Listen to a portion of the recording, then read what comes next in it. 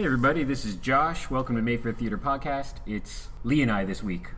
So all by ourselves. Yes. It'll be all Star Wars all the time.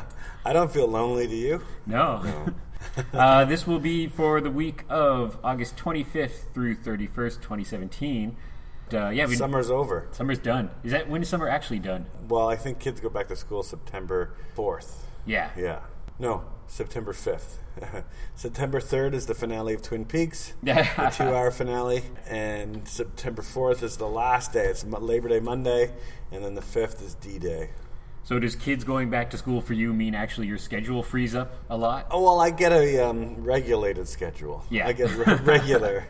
Yeah, I know when the kids have to be at school. I know when they have to get off school. Until then, it's like, I don't know when, I can't remember when Nerf camp starts and ends, or when there's soccer games, and it's just crazy. The summer's been manic. Yeah, all my friends with the kids, it's just been language classes, swimming classes, camps. Jiu-jitsu. And then when they don't have anything, they can't work because then they got to watch their kids. Because it's cheaper to do that than get That's the worst part. I hate spending time with my kids. They're stupid and ugly. They're at home, single tier. Not listening to this dad podcast. Listen to Daddy on the podcast. Screw 'em. If you're listening, turn off your computers. Take them away from you when I get home. Speaking of your wiener kids, he went with one of them to Pittsburgh. The weeniest of wieners. Yeah, Max and I went to the SteelCon convention. For their second Pittsburgh visit in recent memory. Yes, this summer, I think. Yeah. The second, because I would never be able to bring him during the school year. Right. While school's on. Yeah, for the second time this summer. I guess 2 months ago I went to the SteelCon convention, which is held in the parking lot of the Monroeville Mall, where they shot the original 1978 film Dawn of the Dead, directed by George A. Romero, who passed just 1 month ago. Right. We went there because they were having a big Dawn of the Dead reunion with a lot of the cast and crew, and they had a guy who gave tours of the mall and where they shot all the locations. That's so great. That's amazing. It's amazing that the mall has embraced that. Yeah, well, they have. Yeah, I met the manager of the mall, and this woman who reminds me a lot of Anya. Okay. Anya. If Anya was, 55, it would be this woman. Yeah. And she loves Dawn of the Dead, and she loves the fans. And even when I stole all those posters from the mall, she didn't press charges right away. She decided to say, look, if you send them right back, we won't press charges. And I did. And because I did, I was able to cross the border again with my son just like last weekend. I can't remember if we spoke about that on air, but you basically got caught red-handed. I stole 6 posters from the Monroeville Mall because I thought it would make good souvenirs. And I gave one to you and Andrew. I took them back because I got this email. See, what happened is I went on Facebook and I posted a bunch of pictures of me at the Monroeville Mall. And I hashtag all the pictures as Monroeville Mall. And the manager just looked up Monroeville Mall, saw my ugly face, said, that's the guy who stole all. She said that she had surveillance footage of me taking all these posters out of poster racks. Posters that said things like, shop at the Monroeville Mall. This Father's Day at the Monroeville Mall. It was a week before Father's Day. And she just politely said, look, kind of understand why you took it. People do that all the time, but I caught you. So return them, and we won't press charges. So I FedExed them the next day. Can she send us the footage of you? I would love put like Crime Stoppers music underneath punching nuns in the face. A mugshot. This Canadian criminal crossed our border. Kicking Boy Scouts in the balls. Taking posters. Yeah. So last week we went back to the SteelCon convention. They have 3 a year at the parking lot of the Monroeville Mall. The second time this summer, I was able to see the mall from Dawn of the Dead and take my son this time. But I approached the border not knowing what would happen. I didn't tell my wife, and then I didn't tell my son that there's a good chance we're not crossing the border. Because if they did press charges, then they would have questioned me. But we slipped through the Trump territory. 45. We were at, it wasn't so bad, actually. My daughter had a soccer game in Toronto, so I drove 5 hours to Toronto. We stayed at one night in a hotel, got up at 7, left by 8. So it was Toronto's halfway. Right. And then another 5 hours to Pittsburgh. And, by 2 p.m., I was shaking hands with Burt Reynolds. Yeah. Waking up in Toronto at 7, having a continental breakfast. Yeah. And hanging out with the likes of Burt Reynolds, Nancy Allen, and Ralph Macchio, who's 55 years. The Karate Kid is now 55, and he's playing the Karate Kid again now on a TV show. Nancy Allen's probably the one I'd like to chat with the most. She was the most chatty. Yeah. She had the shortest line because people are idiots. She was so nice, and she was very gracious to my son, and she was curious about what he thought of some of her movies, like Carrie. Oh, yeah. We talked at length about Poltergeist 3 because she was in that, and I do like the third Poltergeist movie quite a bit. Right. I know what's wrong with it, but I do like the majority of it. And of course, my son just gaga over her because of RoboCop. All 3 RoboCop movies are shit. Even the one where he's flying around fighting ninjas. Yeah. But we went down primarily to meet Burt Reynolds, which was awesome because Burt Reynolds is a legend. He's a hero in my household. And Max had seen Cannonball Run 1 and 2, Smoking the Bandit. And before we went, I showed him Deliverance. Right. And usually people's eyes pop when I say I showed Deliverance to my son, but I skipped over the sodomy scene. I skip over a lot of sodomy in my life. Well, except for that scene, which is kind of legendary and important to the plot. Yes. When I saw the movie, I didn't see the movie till I was a teenager on VHS probably. And I had already known the legends, of it, even before the internet days. And I didn't know how much of a great kind of action thriller the movie was. Yeah. And having at the time known older Burt Reynolds, kind of sitcom Burt Reynolds almost. Yeah, right, yeah. And you see this young guy in a vest with a crossbow or whatever it was, and you're like, oh, he was an action hero. Macho, yeah. So it's known for that one scene, but around that is, of course, this amazing, scary thriller that makes you never want to go camping ever again. And Max doesn't want to go canoeing ever again. Ever, yeah. It does for canoeing what Jaws does for the water, I guess. Or Deep Throat does for oral sex. It just makes you never want to go there again. So did you get to chat with Burt? Yeah, it was nice. I took the poster that's hanging up in the woman's so cool. washroom door as a poster. It's the advanced teaser poster for Paternity. And it just says, he wants to have your baby. And Burt Reynolds is pointing at you. And it's a really nice illustration of Burt. Yeah. I've had it for years. And I wanted to get that signed, so we unscrewed it from the washroom door just the night before because Max and I came to see Hard Boiled. Okay, yeah. And we got in the car, and I remember one time, years ago, I love it when people come to the Mayfair. Women say to me, where's the women's washroom? And I always say, just look for Burt Reynolds, baby. Yeah. And it gets a good giggle, especially from the men you're with. Yeah. So I remember years ago, these nuns came in just to use the washroom. I don't think they were here for a movie. These nuns came to ask to use the women's washroom. I said, get the fuck off my property. Oh, man, I wish a whole bunch of nuns came to watch Hard Boiled or something. It was during the day. It was a matinee, and it might be a kid's movie on, but they went to use the washroom. When they came out, that's when they noticed the Burt Reynolds poster, he wants to have your baby. Yeah. And they were crossing themselves as they left the washroom. So I told this to Burt Reynolds' agent. Yeah. When we got in line, it was a long line for Burt Reynolds because he never signs autographs. No. Never does autographs. So this is something he never, it was, that's why we had to go, because he doesn't go around like Ralph Macchio does, or maybe Nancy Allen. Yeah. So it was a special treat, and I asked, by the time we got to the front line, I'd asked the manager, when's the last time he's done this? And he's like, I think we've done it once before. And I'm like, you going to do it again? And you going to Toronto Fan Expo or anything? He's like, nah, I don't think we're doing this anytime soon. How do you end up in Pittsburgh? Because he probably lives in L.A., right? He must have a terrible manager. Yeah. Because I imagine there could have been more money to be made at Fan Expo, Yeah, or San Diego Comic-Con or something. Yeah. This was a really small outfit. Maybe they chose it to get in and out quick. Or maybe he knew someone.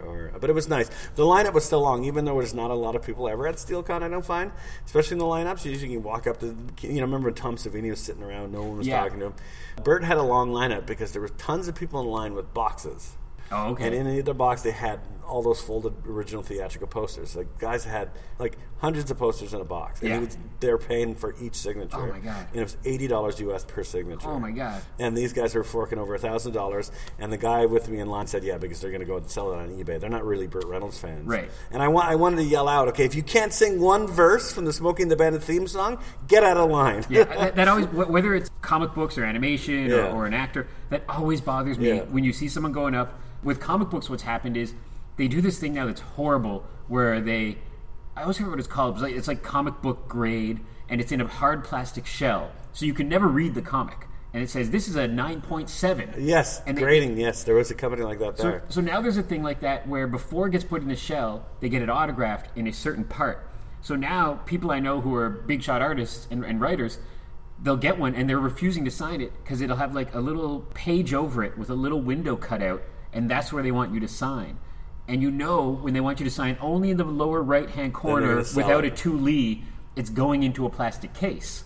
Yeah. And it just drives me nuts. Because when I go up, it gets like, to Josh, thanks. They'll do a little doodle on the cover of a Ninja Turtle if it's one of those guys, you know. Yeah. And it's clearly, I love it. You're a fan. Yeah, exactly. It's funny you say that because a lot of people now ask, do you want me to personalize this? Right. Do you want me to personalize this? Because you probably want to go sell this, but I think they like it. Right, I think they like it when I say, no, personalize it, please. So Max, all our autographs say to Lee and Max. Yeah.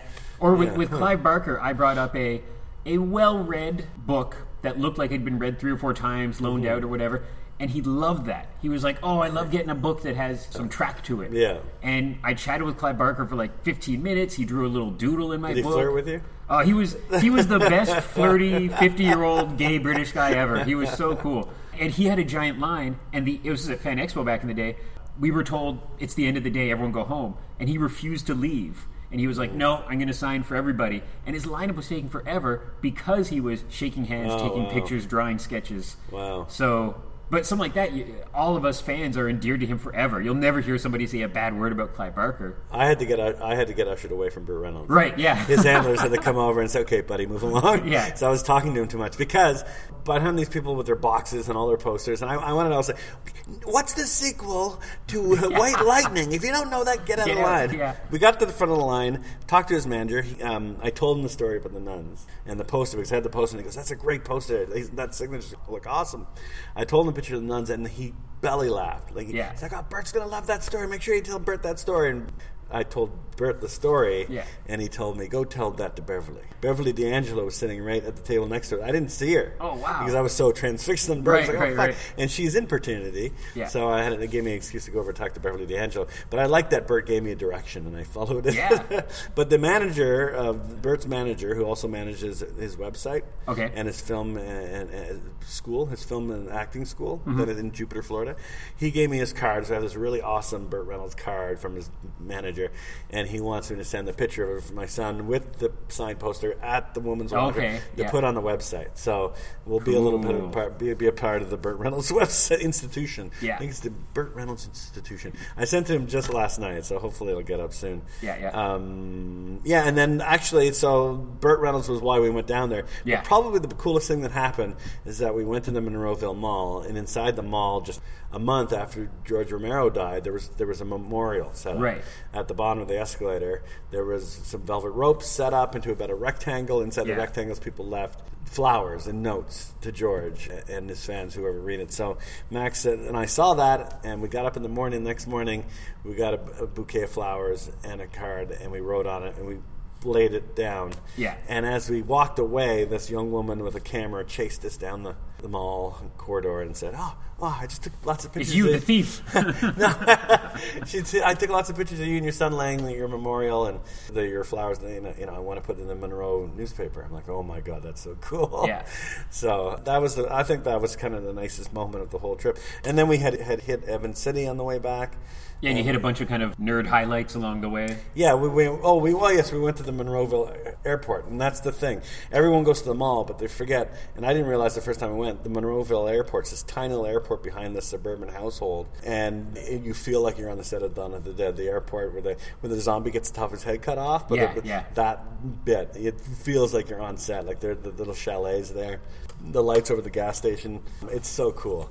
And then we Evans City, went to the cemetery for Night of the Living Dead, and this time the George A. Romero Museum was open, the Living Dead Museum. Yeah. And we went in that, and that was fun. Spent way too much money. I told my wife, it's a horror film convention. And Burt Reynolds, they're not going to have any Star Wars toys for us to buy. I spent so much money on some vintage Star Wars stuff, and just trying to keep my son happy out of drugs. Off the drugs. My mom always said back in the day when it was like, me and the same 4 friends I hang out with now, a Saturday would go by and she wouldn't hear from me for 12 or 14 hours. And she'd make a couple calls to a couple other moms or dads, and she would just know that we were somewhere in a basement playing Dungeons & Dragons or watching a movie at the Mayfair. Yeah. Us she's like, none of us were doing drugs or robbing things or whatever. So nerd kids are where it's at. That's the best kids to have. Until someone came over and said to us that, no, Max is going to sell all this to buy drugs. Yeah. To go back to Deliverance for a second, you made me think, when I worked at West Coast Video, every weekend there were certain movies that left the shelf. Not new releases, but every weekend you knew someone was going to come in and rent T2, Judgment Day, or the original Terminator. All the Star Wars movies would probably be off the shelf. The Holy Grail, Life of Brian. There were certain films that always, The Road Warrior, RoboCop. But one of those films, every once in a while, a dad would come in with their son, and they'd want to watch Deliverance. And they'd be proudly take their son with their arm around their shoulder and come to I'm going to show this to my son this evening. And I'm like, I don't think you remember Deliverance very well. That's not a comfortable movie to sit down and watch with your son. Because I remember I started working at West Coast, I think, when I was 16. And that was when I first saw Deliverance, too. Right. Because it wasn't a film that was always on television, I guess. Anywho, that was my trip to Monroeville the second time. That's the other weird part of our secret origin is that you worked at West Coast in Orleans and I worked at West Coast in Ottawa. Yes. And then years later, we own a movie theater together. I eventually did a little bit of work when Gail Pickwick bought that location. I did. Yeah. I went in to bring over the Laserdisc, but Mark ended up working there. Yeah. Mark, that's right. Mark worked there. While I was in high school, Mark worked down here, and I worked in Orleans. I never touched the cashes, though. I just walked around the floor and recommended movies all weekend. Oh, okay, yeah. When White Men Can't Jump came out on home video, yeah. I wore a basketball uniform and dribbled a basketball around and recommended movies. An Oscar night, I would rent a tuxedo and wear it and walk around with a fake Oscar and recommend movies. It was fun. Yeah, it was fun. It's so weird because as we speak, if folks who are listening from Ottawa, West Coast Video is 2 blocks down the road from us, just sitting there. Empty because it had a fire. But the awning is still up, and I assume there's still a bunch of I think it's a crime inside. Scene. No, they took out they told that burnt not too long after we had taken over the cinema. Yeah. And the woman running it called me and said, I took out my entire library. I have this warehouse full of movies, and she wanted to convince us to rent her movies here during the day. Oh, I remember that. Oh my God, yeah. And I like the idea because I like video stores and I worked at video stores so long, but I felt like my job and your job, we spend so much time trying to get people out of their living rooms. Exactly, yeah. Come see a movie. Why would we convince them to stay home? Yeah. It's like I went to see Logan Lucky last night. And, every new movie you see at a Cineplex? Yeah, Cineplex. It starts, just before the movie starts, keep your ticket. And go online and make a super ticket. And so you can download this movie a week before it comes out on home video. So weird. And it's like, wow, you're reminding people how much better it is just to stay home and watch a movie. Yeah. The reclining lazy boy chairs they have in theaters now. It's like, oh, this feels like home. And then subconsciously, why don't I just stay home and watch a movie? Yeah, I've thought that ever since they started doing that, I thought that was the strangest thing. Yeah, even my son loses it. When they advertise Netflix or Rogers On Demand advertisement comes up before a movie, he loses it. I always used to think that was weird on comic books. Like years ago, I remember reading a Marvel comic book. And the back page ad would be for Batman Returns movie. Yes. And I was like, someone in the ad department's not thinking things through. Because this is, you have a big ad for your competition right on the back page. Oh, yeah, DC. Oh, that's right. Okay. Yeah, it was very strange. Mm-hmm. And I'll see that now. Yeah, people, it would be like if you walked in McDonald's and they had an ad for Burger King up on the wall. It's very strange to me. But I use that analogy a lot to people. If people come in to see a movie... They come in the Mayfair sometimes and work in the box office and they'll say, can I get 2 for Fast and the Furious? I'm like, you're at the wrong movie theater. Oh, where's the Lansdowne Theater? I'm like, well, why don't you go into Burger King and ask them where McDonald's is? Yeah. You're going to get the same answer. Get off my property.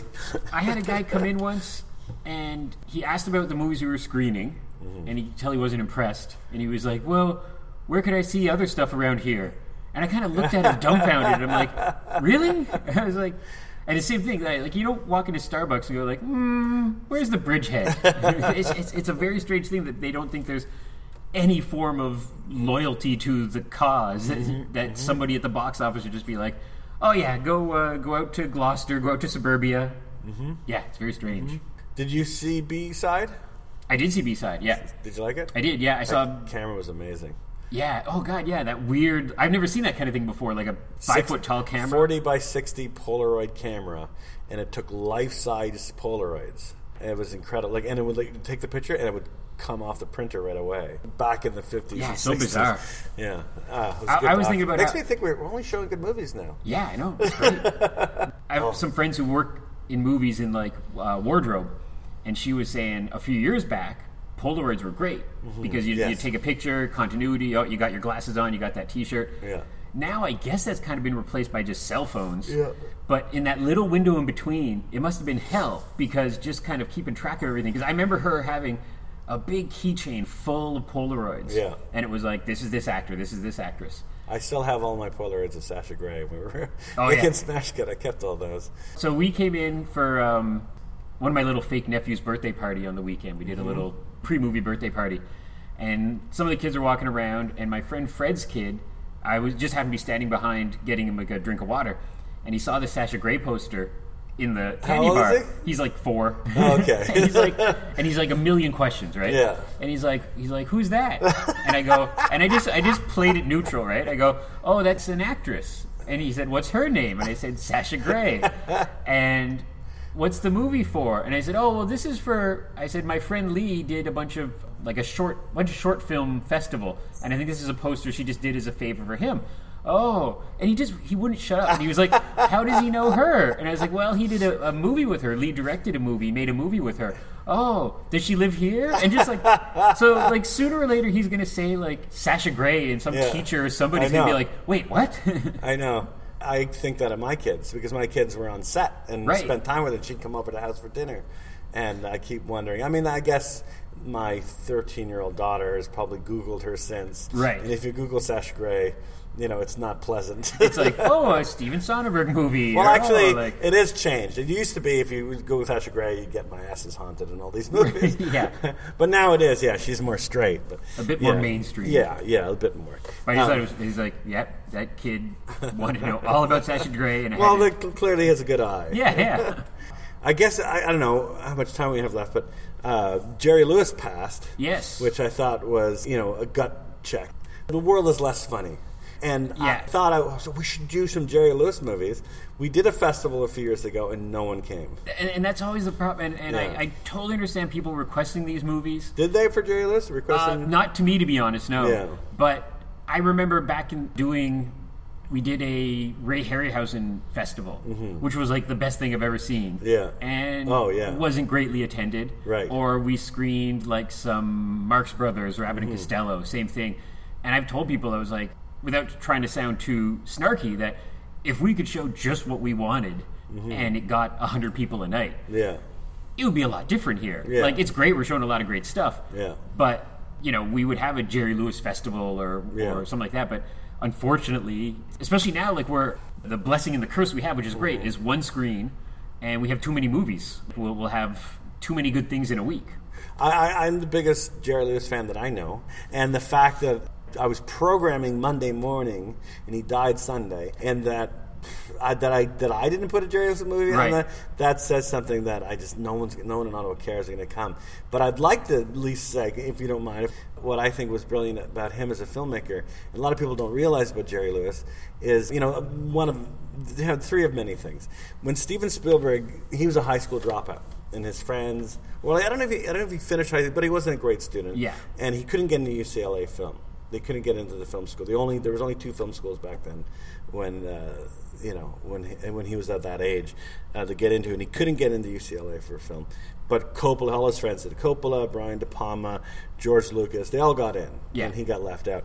But Jerry Lewis thought Spielberg was very talented and brought him under his wing. And Jerry Lewis used to teach at the school, and he let him sit in all his classes. And he became his mentor. So, the most successful filmmaker of all time would not exist if it wasn't for Jerry Lewis teaching him the ropes. The obvious one is they invented the video assist. That's my favorite. I've seen footage of that, of him.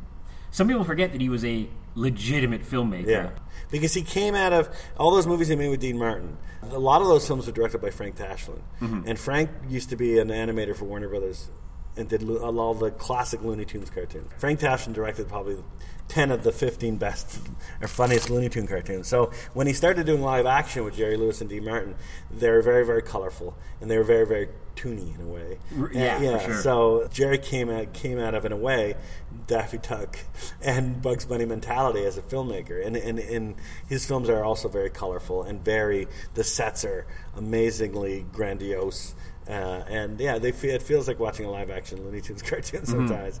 Steven Spielberg said that he should put his name on every video assist. Oh yeah, on the market. Every video assist should have patented by, or maybe I don't think he did patent it. No, but just have his name on there somewhere. Yeah. The other thing Jerry Lewis did, and then we can talk about the main fair, is that when he was shooting a movie on the lot of Paramount or Universal, wherever he was, when people are shooting a movie on a soundstage, doors closed, and they have a sign up that says "Quiet on set" or "Closed set." Jerry would go to the sound stages and take those signs off, throw them in the garbage. He would set up bleachers for his fans. Yeah. And while he shot, hundreds of his fans would sit in bleachers for no charge and watch him make a movie. Right. And he knew what was funny and what wasn't working because he could hear it from his fans and how they were reacting. I never heard that. Isn't that cool. Amazing? Yeah. Unheard of. I know they would never do that today. But what a different kind of filmmaker. He was very serious. He became sort of like Buddy Love, his alter ego in Nutty Professor. Yeah. When he was off camera, I guess. But I love the guy. I love his movies. Nothing brings him a smile on my face bigger than a Jerry Lewis vehicle. And strangely for me, probably the first time I remember seeing him was King of Comedy. Yeah.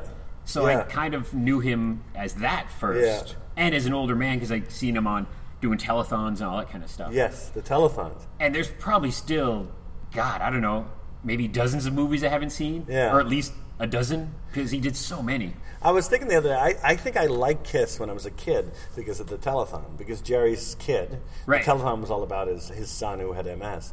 His son loved Kiss, and so Kiss would always come perform on the telethon. Oh, okay, yeah. When I was a kid, I have a memory of meeting Jerry Lewis. I don't know if I talked about it on the show. No, before. I don't think so. My dad was military police, and underneath the MP building across from the Radio Center, we were taking one of the tunnels, because there's a lot of tunnels under there, and Jerry Lewis was in town for a telethon in Ottawa, MS telethon, and he was walking down the corridor by himself, and my dad stopped him, and it's like, I'd just love you to shake hands with my son, and I shook Jerry Lewis's hand, and we went our separate ways, and I have this vivid memory of that, when my dad thinks I'm cuckoo. You made it up. My dad doesn't think that happened at all, but maybe it was a dream like the Star Wars Holiday Special, but that turned out to be real. I have the same memory with Chewbacca. I was walking down the street. My mom said I'm crazy. Maybe Ned Beatty has the same memory about canoeing. An unfortunate incident that happened in the woods with canoeing with Burt Reynolds. Anyway, I could go on and on about Jerry Lewis, but we got our. That's the thing. When it's just the two of us, we could do an epic Mark Maron 2-hour podcast because we just both don't shut up. But let's briefly mention the movies we have starting Friday, August 25th. We have The Trip to Spain, which is a rarity of a franchise that's not a superhero action movie. Mm-hmm. This is now a trilogy that might keep on going. Oh, well, they say at the end of the movie, I'll see you in the fourth. Well, there you go. Yeah. So, I could watch Steve Coogan just doing Michael Caine impressions for 2 hours. She was only 16 years old. She was only 16. I love it. Did you see... Steve Coogan stars in the biggest, according to the Guinness World Book of Records, the biggest flop of all time. Which was the biggest failure? Around the World in 80 Days, the Jackie Chan film. I've never seen that. I saw it 3 times in the theater. I saw what's in the Guinness World Book of Records 3 times in the theater. I love that movie. Yeah. But because I love Jackie Chan, he plays Passepartout in the movie. So Steve Coogan, whenever I see him, I think of traveling around the world with Jackie. And we'll see how this one works out, but I believe the second Trip movie we had right after our digital turnover, if I remember correctly. Oh, really? And it was one of the first ones that I got to point to when people were complaining about the weekly schedule.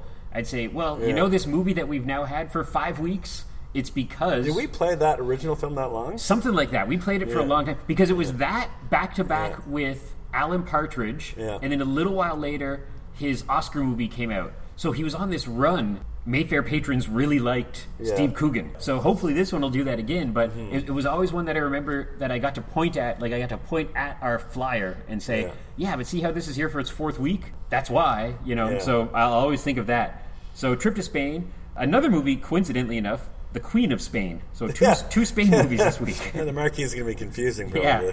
And so that one is with Penelope Cruz. Looks just like a really fun behind-the-scenes movie.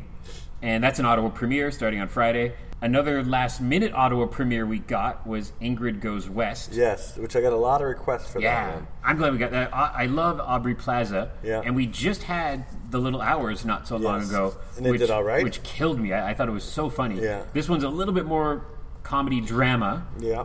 it has a painted poster, which always puts like one foot forward for me to loving a movie. Kind of reminds me of the poster for Inherent Vice. Totally, yes. Wouldn't be surprised if it's the same artist. It's, I believe Aubrey plays a woman who is big into social media celebrity, and she starts stalking Elizabeth Olsen.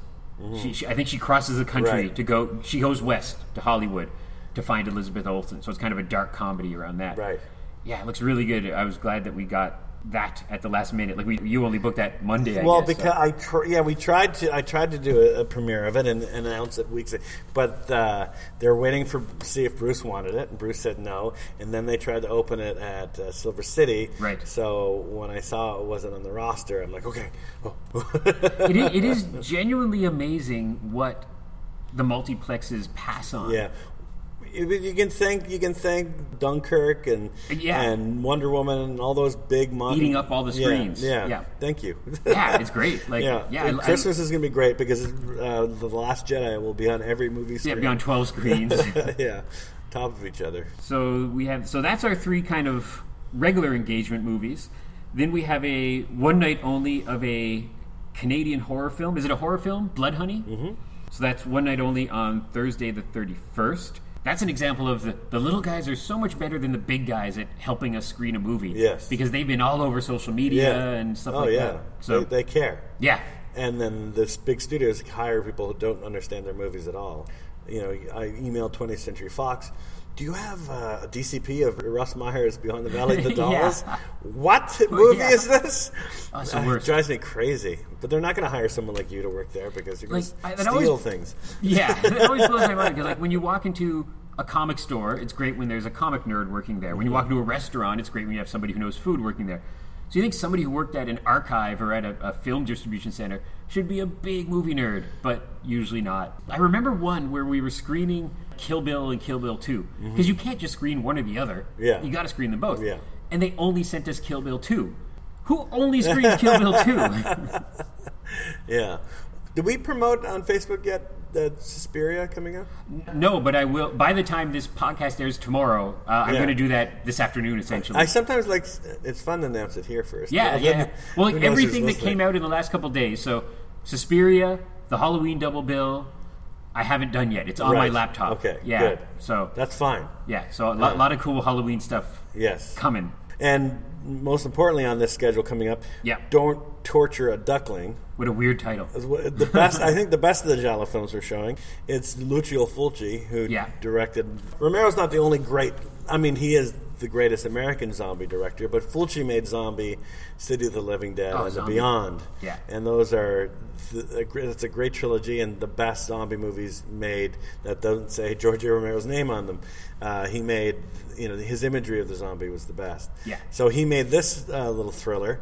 At the end of Kill Bill Volume 2, special thanks to Lucio Fulci, and I think that's there specifically because of Don't Torture a Duckling. Okay. Because there's a scene in Don't Torture a Duckling that was made before, while Quentin Tarantino was an itch in his daddy's pants. Lucio Fulci directed Don't Torture a Duckling, and there's a scene in the movie, a particularly violent scene set during the day, and someone has a transistor radio on, and they're playing the sort of rock and roll tune while this violent act is happening, and it feels like Tarantino. Right. It's like having fun with violence. The filmmaker, not necessarily the people within in the movie. Yeah. And I remember seeing it and thinking, I'm sure Tarantino drew influence from this. Yeah. And then seeing Fulci's name there, I'm like, I bet you that's specifically for that movie.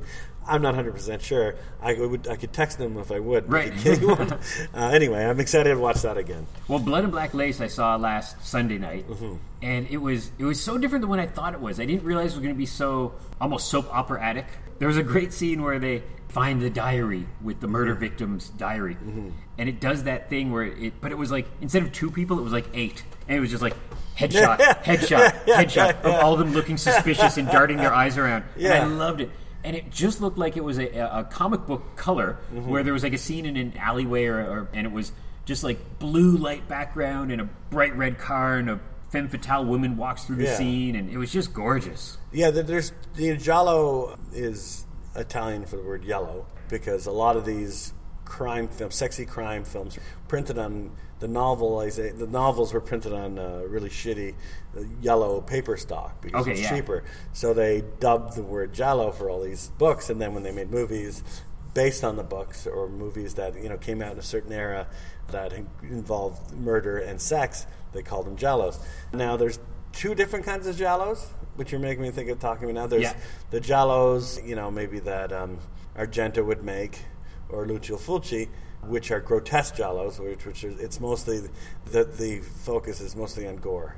Yeah, a lot of eyes being gouged or razor blades or stuff like that. And then there's the romantic Giallos, which would be more Mario Bava style. Mario Bava, where it's just sort of color and color and sex. Great. Like the way he shot women, the way he framed their hips or their legs and their stockings, and where the stockings stopped. And stuff that's important stuff. Wasn't so shocking in 2017, but you could see of decades ago, whether it just be a woman being attacked or like a ripped dress or a suicide scene kind of thing, being really shocking for the early 60s. Yeah, I really liked it. It just there's scenes of a character dragging naked women across the carpet, and it just seemed it was not ahead of its time, but it seemed wrong. I could imagine people the best way. Just being shocked. By happenstance, I retweeted another nerd site posted a barf bag that was given out at Giallo Films in North America, and it was like, you must take this bag with your ticket because it's so shocking, kind of thing.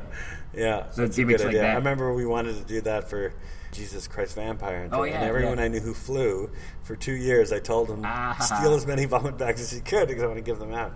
I wanted to give out, we have a vomit bag here, but it's kind of a fake one. And the inside of vomit bags have this particular smell because they're lined, they're coated. Right. And it kind of makes you want to puke more. Yeah. And I wanted that smell in the theater while we're watching this film. So one last movie this week is our Kids Club presentation of Babe. And Babe is historic, of course, because not only was it a Oscar-winning film, and I thought a really great movie that probably Braveheart, in my mind, robbed that year. I thought Babe was better than Braveheart. Yes, I think the Police Academy edition that year is better than Braveheart. Yeah, but of course it has a Mad Max connection, which is so hilarious. Yeah, George Miller. That George Miller, the mastermind behind Mad Max, also produced Babe and Babe Pig in the City. Yeah. So it's really great to see that diversity there. This filmmaker who is, if he's known for one film, it's Road Warrior, Mad Max, or now Fury Road. And Babe. Yeah. Ian, your partner. Yes. My partner. Not yours. He particularly likes the Babe movies. He loves them. I like them too. Yeah. Come out and check that out on Sunday afternoon. It's free for kids with a $10 membership, and then there's always confusion about this, but grown-ups are welcome as well. You can just come see this movie like a normal movie. Yeah. So that's our films for August 25th through 31st. Maybe we'll wrap it up because we talked 30 minutes about Pittsburgh and 10 minutes about movies. And Jerry Lewis. And Jerry Lewis, of course. If there's 100 people out there who really want to come see a Jerry Lewis movie, tell us. Because maybe we can just do a belated Jerry Lewis thing. Or maybe we could do something at Saturday Night Cinema. That's a good idea. I was thinking... Yeah. I don't know. I think people would hate me because I'd be the only one laughing. Yeah. But I wonder if I could do a clip or something. Do a short. You need shorts? Do you do some shorts? Well, you'd think that looking at YouTube because there's so many segments. Who's Minding the Store has the typewriter bit. Oh, yeah. And that looks like a short film the way it's presented on YouTube. So go visit our friends at House of Targ. They're doing a thing now for the next little while of free play all day. Free play video games all day for family. They have a new Playboy pinball machine, which is really cool. And is Hugh Hefner on it? Or he is. It's Hugh Hefner and 2 Playboy bunnies. I'd rather shoot my balls at a bunny than at Hugh Hefner. I think that should be your ad for the House of Targ. You giving the thumbs up. Lee from the Mayfair Theater says. That could be the title of this podcast. Yeah. And check us out online. We're all over Facebook and Twitter and Instagram. Rate us on all those if you have a spare moment. Chat with us on the social media as well. And we'll see you soon for an overabundance of cool movies at the Mayfair. Thanks for listening, everybody. Bye. Bye. That was Jerry Lewis. That was Jerry Lewis. The year is 1989. Could this be the date man conquers space and honeymoons on the moon? We did it. We did it. An American couple is way, way out on the moon. Uh-oh. What's this? Oh, they did it too.